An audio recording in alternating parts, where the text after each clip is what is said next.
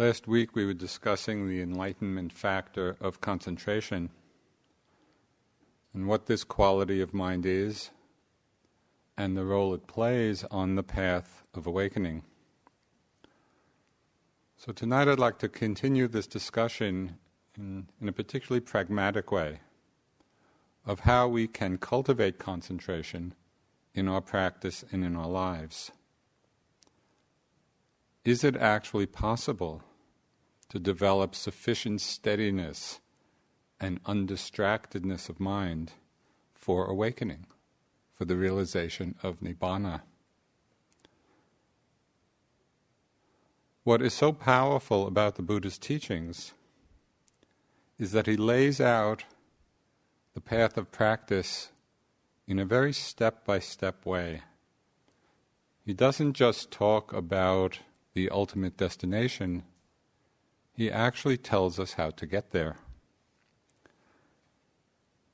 So the first step in developing concentration, this enlightenment factor of samadhi, is establishing or strengthening the confidence that we can do it. Although some very few people perhaps like Dipama,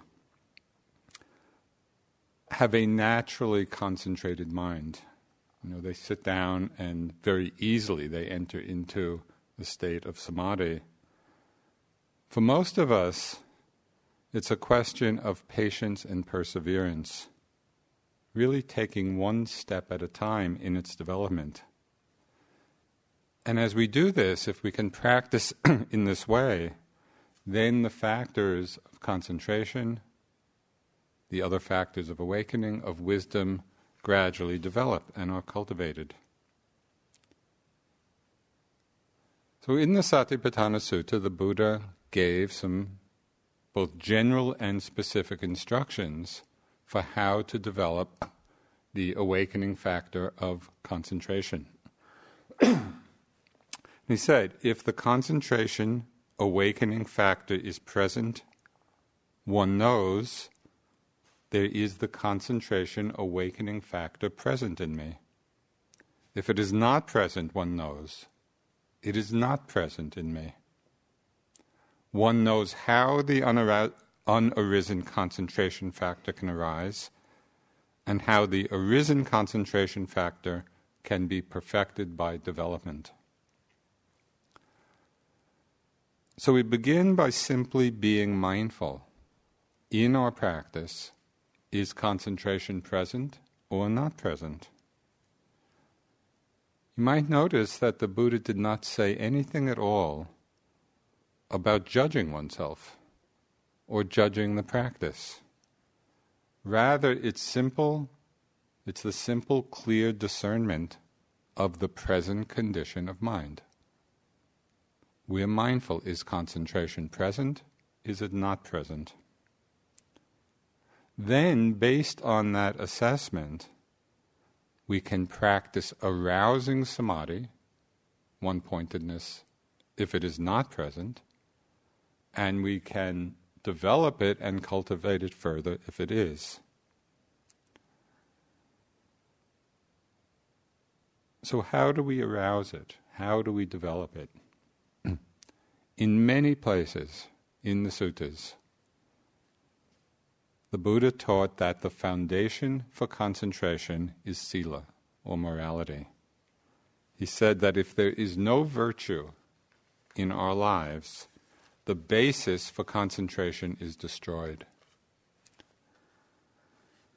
So we might hear this, and we probably have heard this many times, that sila, morality, virtue is the basis for concentration. And we hear this and reflect that we're basically virtuous, moral people, that we more or less follow the precepts in our lives. And then we might quickly move on to great visions of mental absorption and supernormal powers and full enlightenment. Yeah, I've taken care of the sila part. Now all the rest will just follow. But I think it's helpful to examine a little more fully how all this works. Why is morality the basis for concentration? to really investigate this in our lives, because that's what gives it strength. That's what gives it power.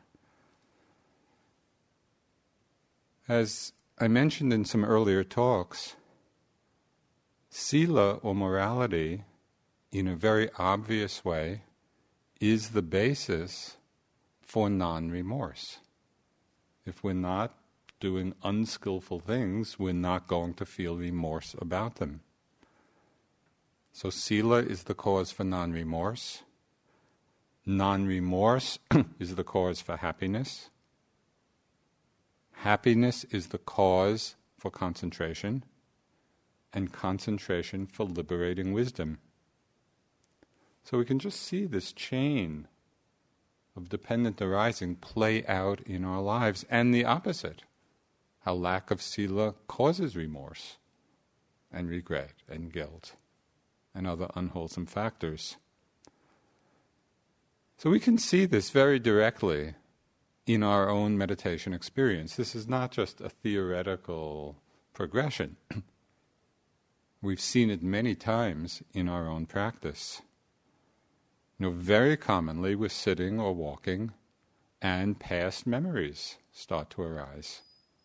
Past memories of wholesome actions, past memories of unwholesome actions. The former, the skillful ones, when we think of them, when we remember, we know that they bring about a feeling of ease, a feeling of confidence. And when the unskillful memories, memories of unskillful actions arise, we do feel regret or remorse or sometimes guilt. A story which I've told many times over the years, but it's a very striking example of this, was when I was sitting in India, and my practice was getting somewhat deeper and the concentration was improving. And then this memory came back of my Peace Corps training, and how as part of the training we were killing chickens. And at that time, under the power, the great power of delusion, I had the thought, well, I'm a man, this is something I ought to be able to do. And so there was a kind of almost pride, right, in my undertaking this task. And I had a picture of me, with somebody took this picture of, holding the chicken and then chopping its head off. And I had this big smile on my face, as if I had just done something noble. Well, years later in India, I'm sitting and practicing, and all of this comes back to mind. And of course, with the clarity of mindfulness, I saw how deluded I had been, and a tremendous amount of remorse overcame my mind. And it filled my mind for days. I kept reliving this scene and this picture. And of course, the concentration was completely gone, as I was just getting lost again and again in reliving this memory. And just as a little side note, one of the most extraordinary karmic concurrences was just on the day that these memories reached their peak in my mind. Every evening I was at the Burmese Vihar in Bodh Gaya. They would serve just some tea and a boiled egg. And just on that day, for the one and only time in my life, I cracked open the egg, and there was a little embryo chicken in it. It was just amazing. A lot of remorse, a lot of regret, and it really filled my mind until, through the power of mindfulness, it began to work out. And it works the other way too. When we think of some really good thing we've done, maybe some acts of real kindness or generosity, and they come up to the mind in practice. How do you feel? How do you feel when that memory comes? The heart is gladdened. There's a kind of lightness and an ease and a confidence that comes. And so then we can see for ourselves this whole chain of progression. How sila leads to non-remorse, non-remorse to happiness, happiness to concentration. Now the power of sila, the power of having committed to the precepts, is that once we've committed to them, even when we do have the memories of unskillful, unwholesome things arise in the mind, the power of our present commitment to sila gives us the strength, it gives us the stability to actually be with these memories in a way that purifies them and purifies our mind. We can be with them in a mindful way, understand them, feel the remorse about them, and let them go. If we're not established in sila, if we're continuing to live in a way that's unskillful, unwholesome, then these thoughts continue to arise in the mind. They continue to plague the mind. And we find that there's no way actually to have the mind settled and become concentrated. The example, Munindraji, my first teacher, gave a very good example. He said, to practice meditation without this establishment in virtue, which again, it doesn't mean that we haven't committed many unskillful acts in the past. It means from now we are established. From now we are committed to non-harming. If that's not present, practicing meditation is like trying to row a boat across the river without untying it from the dock. We can put all this effort into it and we don't go anyplace. This is the importance the Buddha placed, the value he placed, on the power of sila in the development of our practice. So sila is the condition for concentration to arise. So once we're established in this, and I think we all are, we have that commitment to non-harming in our lives, then we can employ different methods and different techniques specifically for strengthening and developing this enlightenment factor of concentration. And one of the most basic and easily applied methods, which the Buddha talked about often, is mindfulness of breathing. The breath is always with us. It's not that we have to go searching for it or find something that's not there. If we're alive, we're breathing. Not only is it always there, the breath is an interesting object because it's intimately connected with our whole energy system and with the state of our mind. So there's a powerful interface between the breath and our minds. Last week I spoke of 4 steps that the Buddha outlined in the Satipatthana Sutta, this discourse that we've been discussing. He outlined 4 steps of how to work with the breath, of how to apply mindfulness of breathing. And I'd like to review them and elaborate a bit on each of these steps as a way of understanding what tools we can use in our practice, in refining samadhi, in refining this enlightenment factor. So the first instruction the Buddha gave, if you remember, is very simple.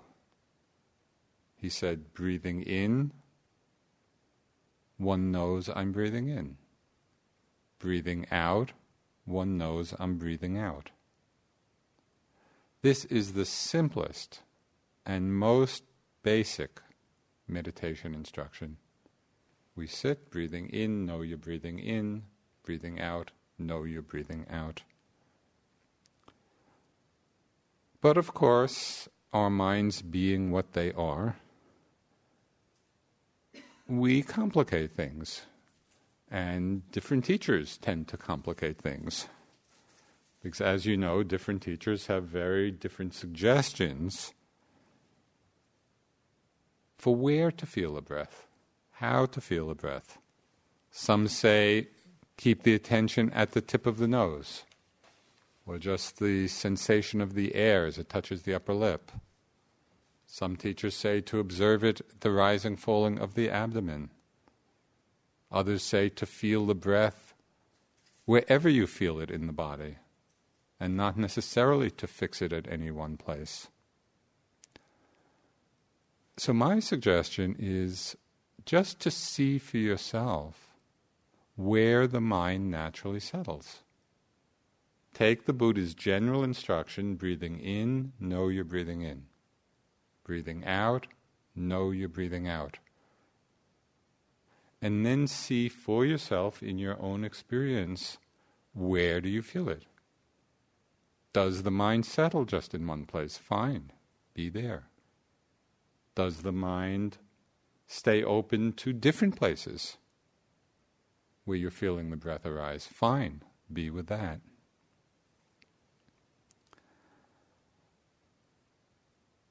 We can really learn to trust our own experience in following these instructions, because this first step is exceedingly simple. Breathing in, I know I'm breathing in. Breathing out, I know I'm breathing out. After some time, though, as we do this, it's not unusual for the mind to get a little bored.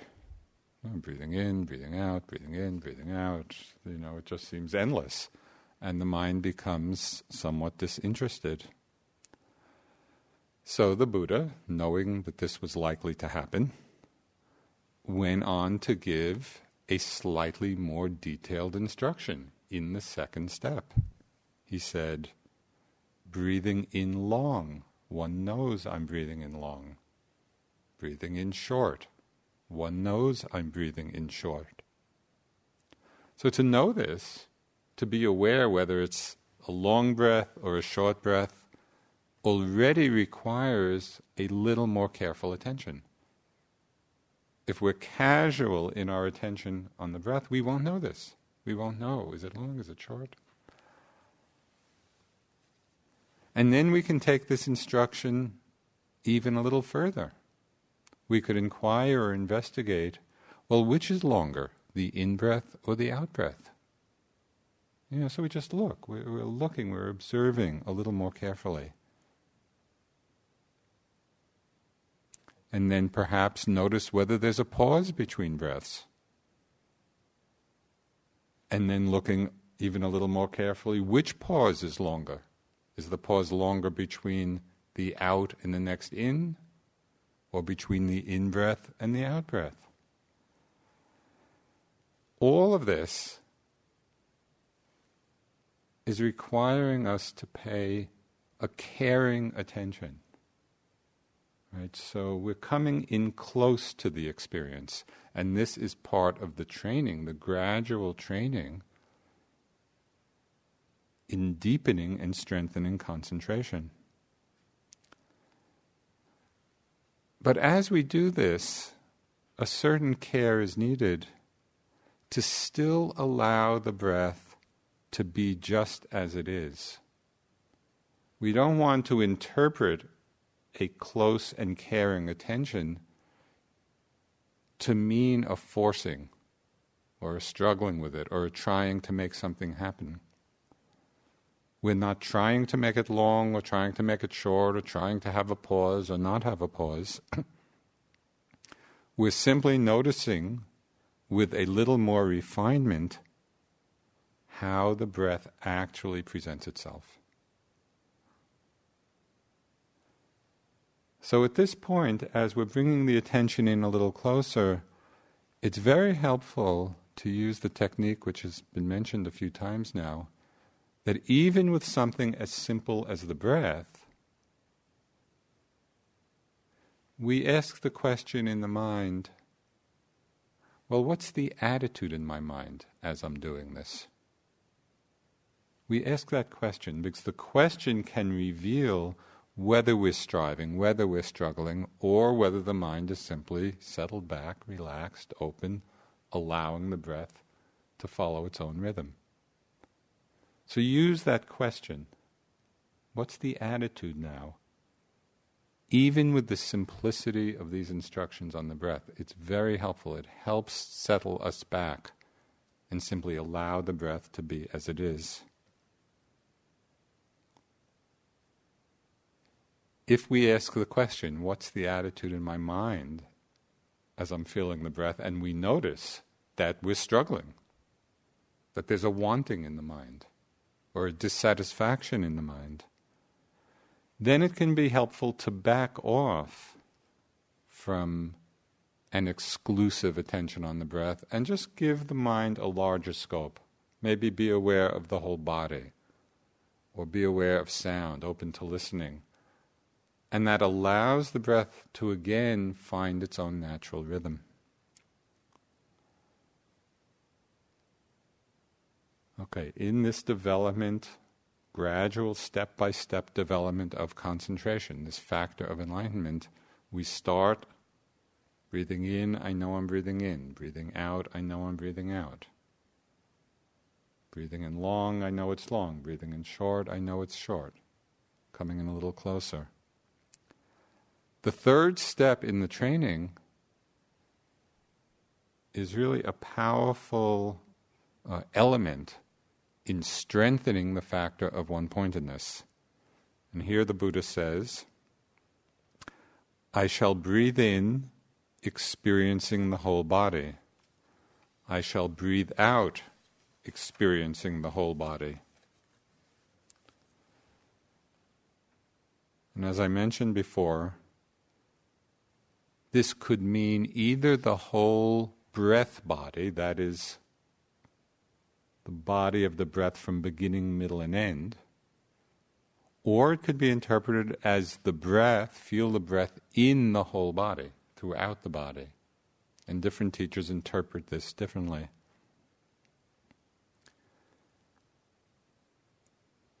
You can experiment for yourself. The point of this step, and it's a really critical one in the development of samadhi, is that it encourages us to make the attention continuous.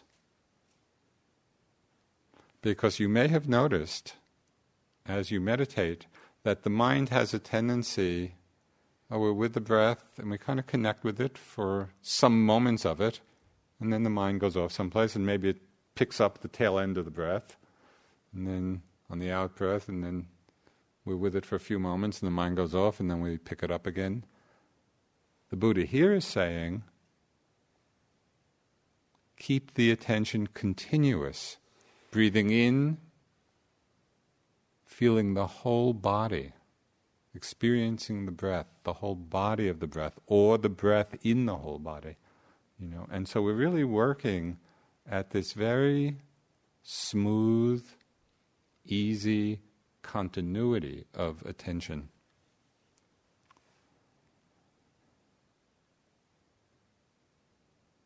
As we train in this step, it can be helpful to just inquire or investigate a bit. Well, as I'm with the whole breath, where in the cycle of the breath does my mind tend to wander? Does it wander more on the in or more on the out? Does it tend to go off more at the beginning of the breath or more at the end? Does it tend to wander in the pause? So we're just looking, we're learning about our minds, we're learning about the patterns of our minds, the tendencies that are there. When we recognize where in the breath cycle we are most likely to wander off, we can put up a little road sign at that place.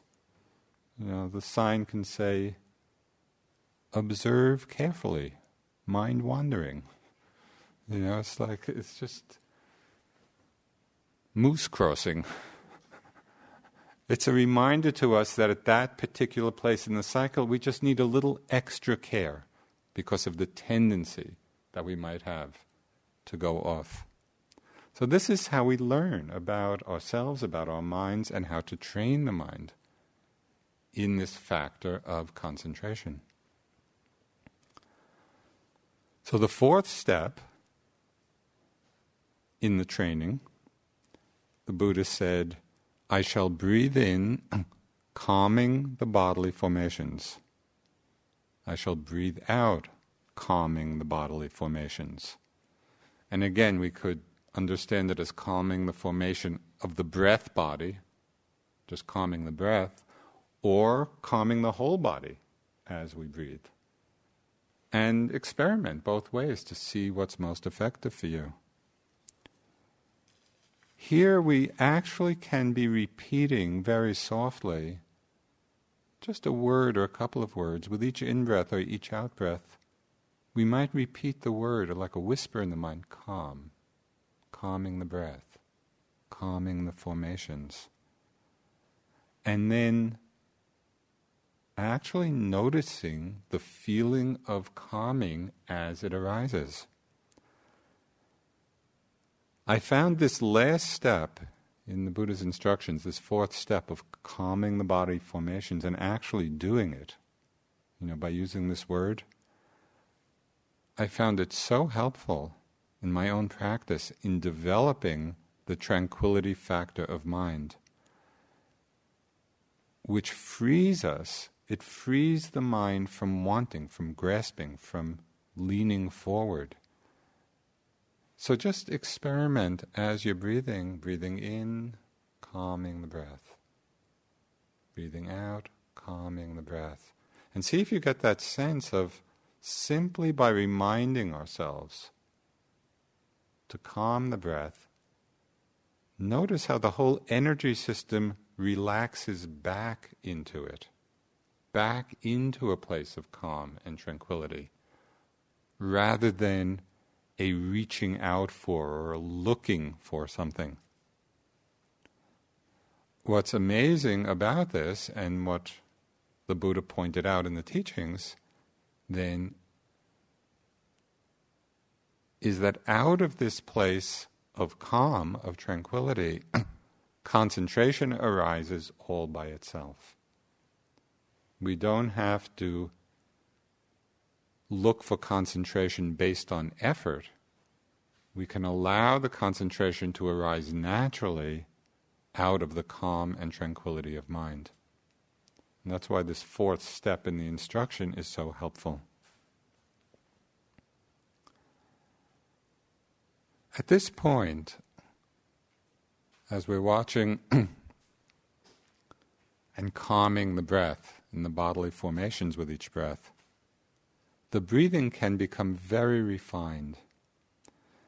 And an Australian teacher, Ajahn Brahm, who teaches a lot of samadhi practice, he has a beautiful expression for this. He calls it observing the beautiful breath. And I really like that phrase, because at this place of calm, the breath really is beautiful, and we experience it that way.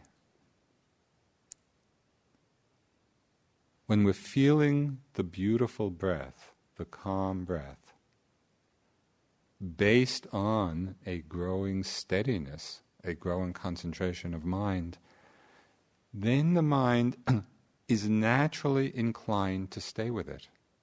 At that point there's no struggle. It's as if the mind is pulled to or drawn into feeling the breath. It wants to be with it, because it is the beautiful breath. We're drawn to the beauty.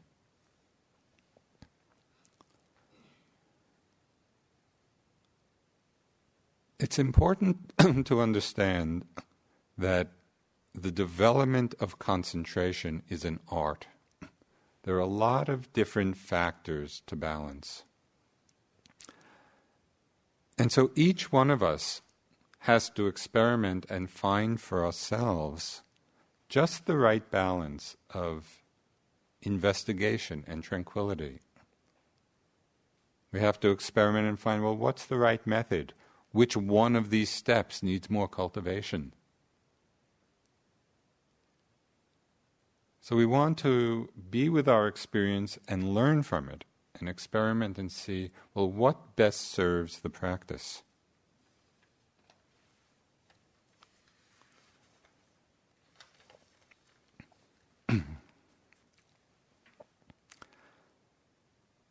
So we worked through these 4 steps, having now established a certain level of stability of mind, a certain level of concentration.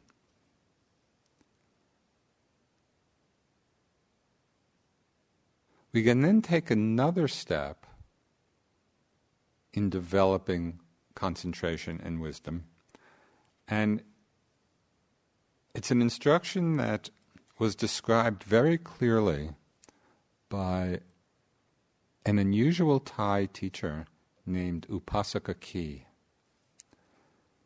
Now, Upasaka Kee was born in Thailand in 1901, and she was largely self-taught. And she became one of the foremost Dharma teachers in Thailand. And this is quite remarkable given Thai Buddhist culture, both for a woman to have that level of attainment and renown in teaching the Dharma, and also a laywoman. She wasn't a monastic. And yet in the course of her life, her teaching was so powerful and so incisive and so clear and so precise about what is needed to liberate the mind. She became this this very well-known and respected and powerful teachers. And her teachings are collected in a wonderful book, which has been translated into English, called Pure and Simple. And I would recommend you read it because it's really quite an extraordinary Dharma book. So in this particular teaching, she's leading us from the awareness of the breath to the awareness of the knowing mind. So I want to read just a little bit from her teachings in this book.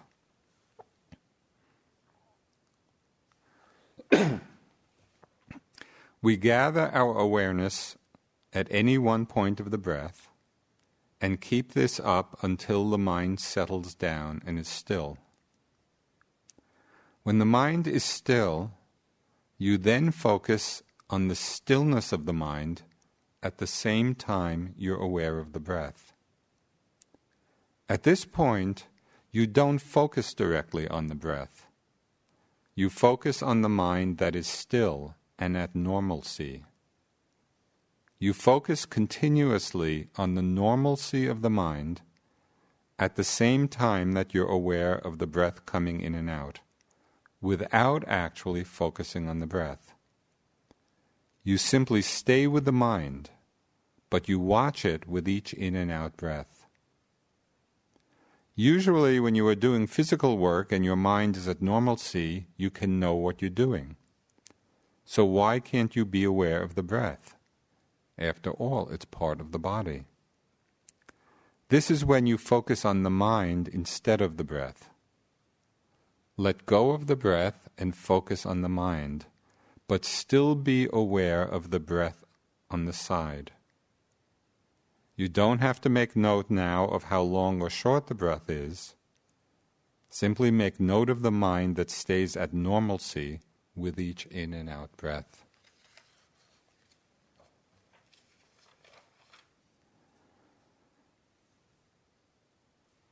I'm not sure what the Thai word is, but I very much like the translation normalcy, because it points to something that's very helpful for us in our practice. This training recognizes the normalcy, or we could say the ordinariness, of the knowing mind. With each breath, Now we're focusing just on the mind knowing it. The breath is still there, as she says, on the side. So we're not ignoring the breath. It's there on the side, but we're focusing on the knowing of it. This normalcy of mind, we might call it just the ordinary awareness. It's not some subtle far-off state. It's what's right here, right now, with each breath. One simply knows the breath and stays with the experience of the knowing. So we practice in this way. And as we learn both to recognize and trust this simplicity of knowing, we can stabilize our awareness in the knowing itself. So it's as if that's what becomes our base. Home base is the knowing. And then we can more easily integrate this in a seamless way in all the activities through the day. Because we're simply resting in the knowing of whatever arises. We started out the knowing of the breath, because it's very simple, it's very basic, it's right there. And we've trained ourselves to go from the focus on the breath itself to a focus or a resting in the knowing. And then we apply that, we open that to every experience that arises throughout the day. Now this move, we could say, from object of attention to the knowing mind, it was expressed in a very incisive way, and in a way that kind of can wake us up to the experience by the Rider-Waite way. When he said, what we're looking for is what is looking. Right. So usually in our meditation, it's as if we're looking for the object, whether it's the breath or anything else. In this move from the breath to the knowing, it's realizing what we're looking for is what is looking. And so we simply drop right back into what's already here, the awareness that's already present. So at this point, we can either continue with the knowing of the breath, which is the practice of samatha meditation, which leads to absorption, or as we rest in the knowing, we can open up to the whole range of changing experience, which is moving in the direction of vipassana.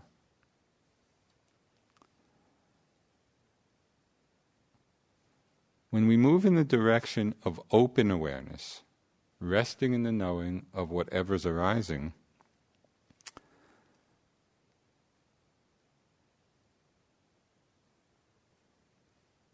we enter into a kind of effortless awareness.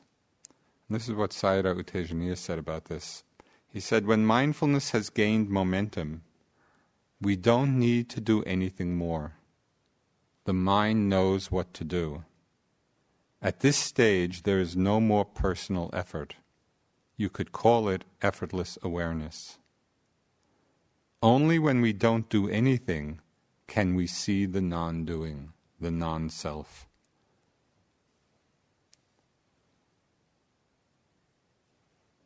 So again, all of this happens through the development of concentration, first on the breath, in the steps I mentioned. Then it reaches that very refined state, the beautiful breath. We shift our focus then from the focus on the breath to the focus on the knowing. We learn to recognize it, stabilize the mind in the knowing, open up to the knowing of whatever's arising. This is the experience, and we begin to have a very direct experience here of anatta, of selflessness, because we see that it's all rolling on by itself. There's no one there doing anything.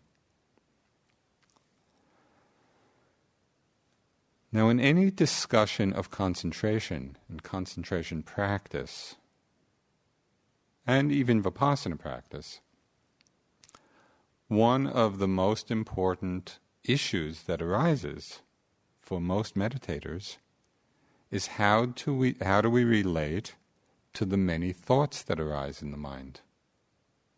What's the relationship of thought? What's the role of thought or the hindrance of thought in this practice of concentration? Now, there are different ways of understanding the role of thought, and it depends in part on what particular practice we're doing.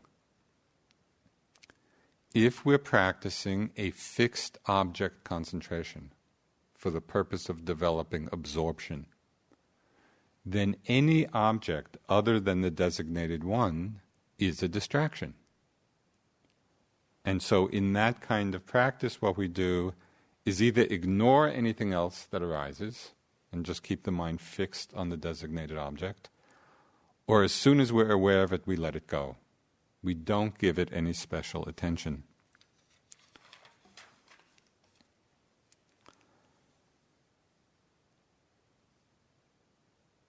In insight practice, when we're practicing not fixed object concentration, but developing what we have called momentary concentration, which is the one-pointedness on changing objects,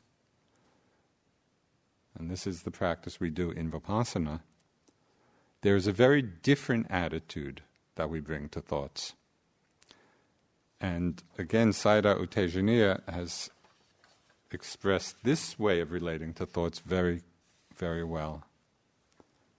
He said, when the mind is thinking or wandering, just be aware of it. Thinking is a natural activity of the mind. You are doing well if you are aware that the mind is thinking. But if you feel disturbed by thoughts, or if you have a reaction or judgment of them, there is a problem with your attitude. The wandering mind is not the problem. Your attitude that they should not be around is the problem. So understand that you have just become aware of some functions of the mind. These two are just objects for your attention. When you feel disturbed by the thinking mind, remind yourself that you are not practicing to prevent thinking, but rather to recognize and acknowledge thinking whenever it arises. If you are not aware, you cannot know that you are thinking. The fact that you recognize that you are thinking means that you are already aware.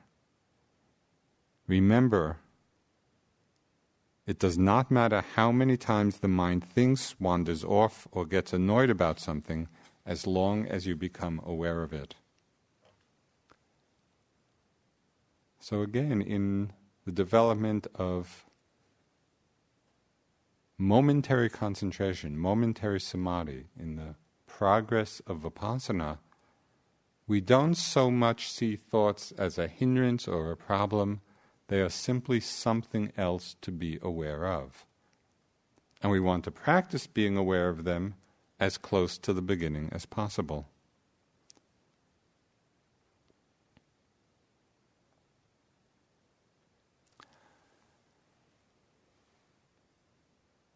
Our practice with thought can show us very clearly how the different factors of enlightenment all work together in the service of liberation.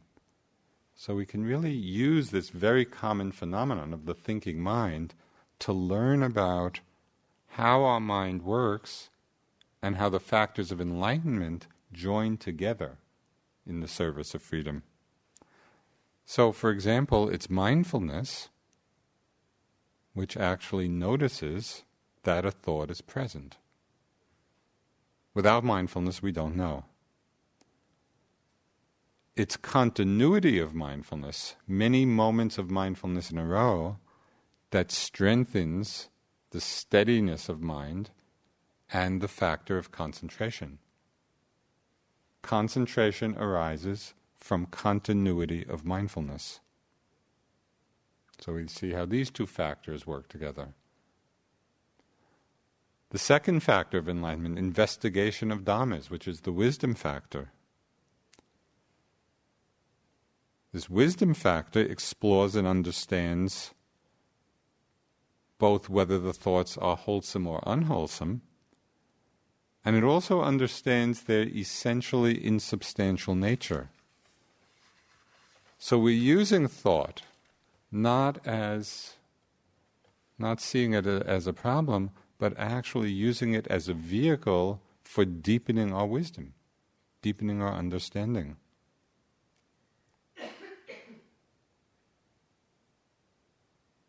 Now, if we're very mindful, if the mindfulness is strong,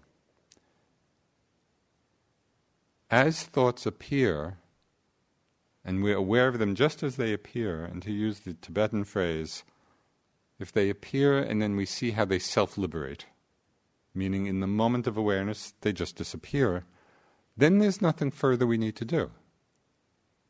Because at that point we're really seeing their empty, insubstantial, momentary nature. Regardless of what the thought is saying, there's no problem. Thought arises, we're aware, it self-liberates, it's gone. We just go on. However, as we know, our mindfulness is not always that sharp. We don't always see the thought just as it begins. And very often we do get involved with them in one way or another. We get carried away by the story they're telling us. So in this case, it's helpful to look a little more carefully at the content. And again, Sayadaw U Tejuniya has some good advice here. He says, it does not matter whether thinking stops or not.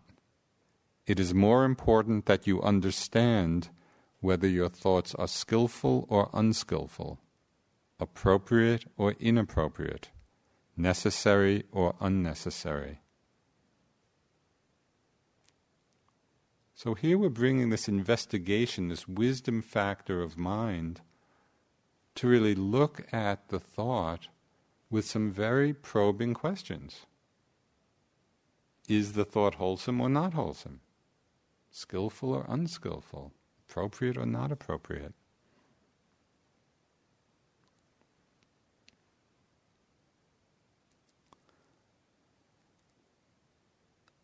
The Buddha compared the progressive refinement of the mind to various stages of refining gold. That's a simile that he used at different times.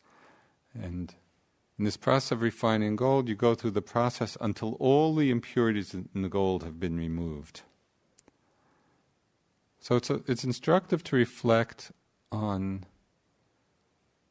what the Buddha described as the impurities of mind that get purified as the practice continues. Some of these impurities are obvious, like unskillful, wrong actions of body and speech. The breaking of the precepts, harming, actions of harm. And also just unwholesome thoughts of greed, or of ill will, or of cruelty. These are obviously impurities of mind. They cause suffering. But then the Buddha spoke of more subtle impurities.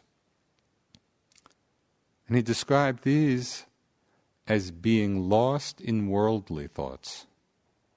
All the many kinds of thoughts we have of family and friends, and of country and of politics and of reputation and of work, and just all the kinds of worldly thoughts that we have.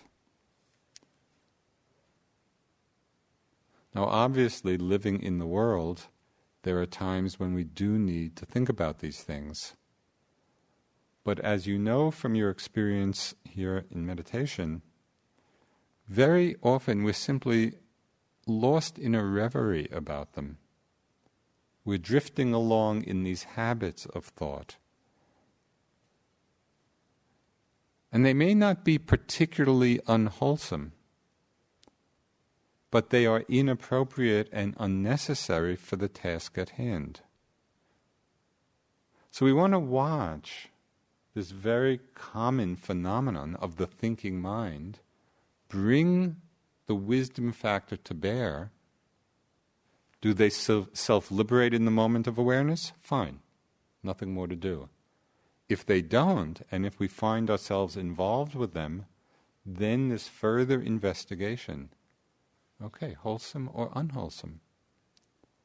And even if they're not unwholesome, a very liberating question would be, as you're lost in some story, is it necessary? Probably not. Most of our thoughts are not necessary at all. And just reminding ourselves of that, bringing that to mind, reestablishes ourselves on the path.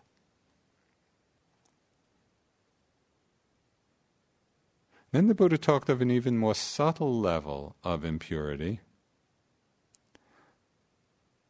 And it's one that's very seductive.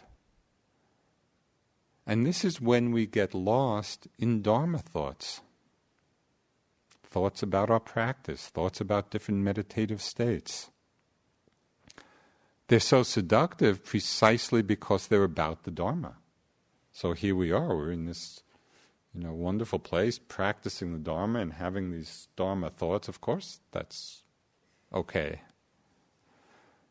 And as with the worldly thoughts, there are times when a conscious, mindful Dharma reflection is very helpful. It actually serves us and helps our practice. But when we're simply lost in Dharma reveries, or judgments about our practice, they're not at all helpful. At that level, they are this subtle impurity.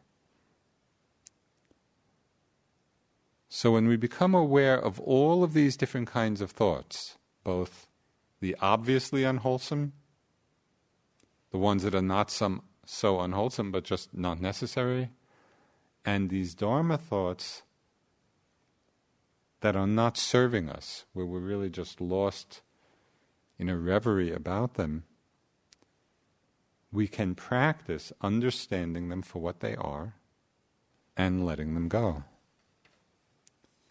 As we do this, as the mind gets purified in this way, like purifying gold, the mind becomes inwardly steadied. It becomes composed, it becomes unified. This factor of samadhi, this factor of concentration becomes strengthened. It's a quality of concentration that is very calm, that is very refined. It's really achieved deepening levels of mental purification.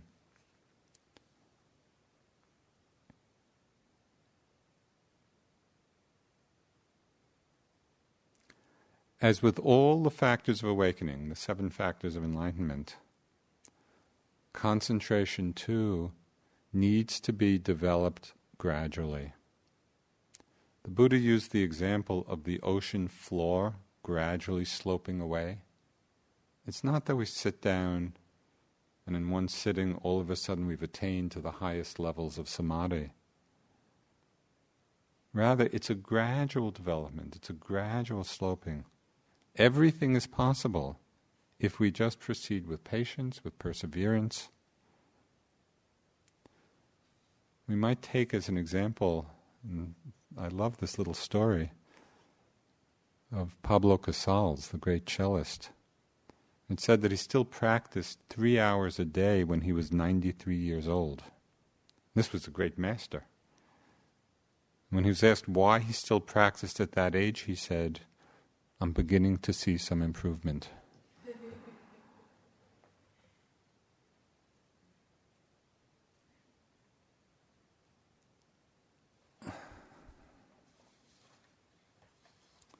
So I'd just like to close with a few verses from the Dhammapada, which is a reminder to us, in the Buddha's own words, of the nature of our minds and what we can accomplish. He said, just as an arrowsmith shapes an arrow to perfection, so does the wise person shape the mind, which is fickle, unsteady, vulnerable, and erratic. How good it is to rein the mind, which is unruly, capricious, rushing wherever it pleases. The mind so harnessed will bring one happiness. Your worst enemy cannot harm you as much as your own unguarded thoughts. A well-directed mind creates more well-being than even the loving actions of parents towards their children. A wise person should pay attention to the mind, which is difficult to perceive. It is extremely subtle and wanders wherever it pleases. The mind well guarded and trained will bring one happiness. Let's sit for just a couple of minutes.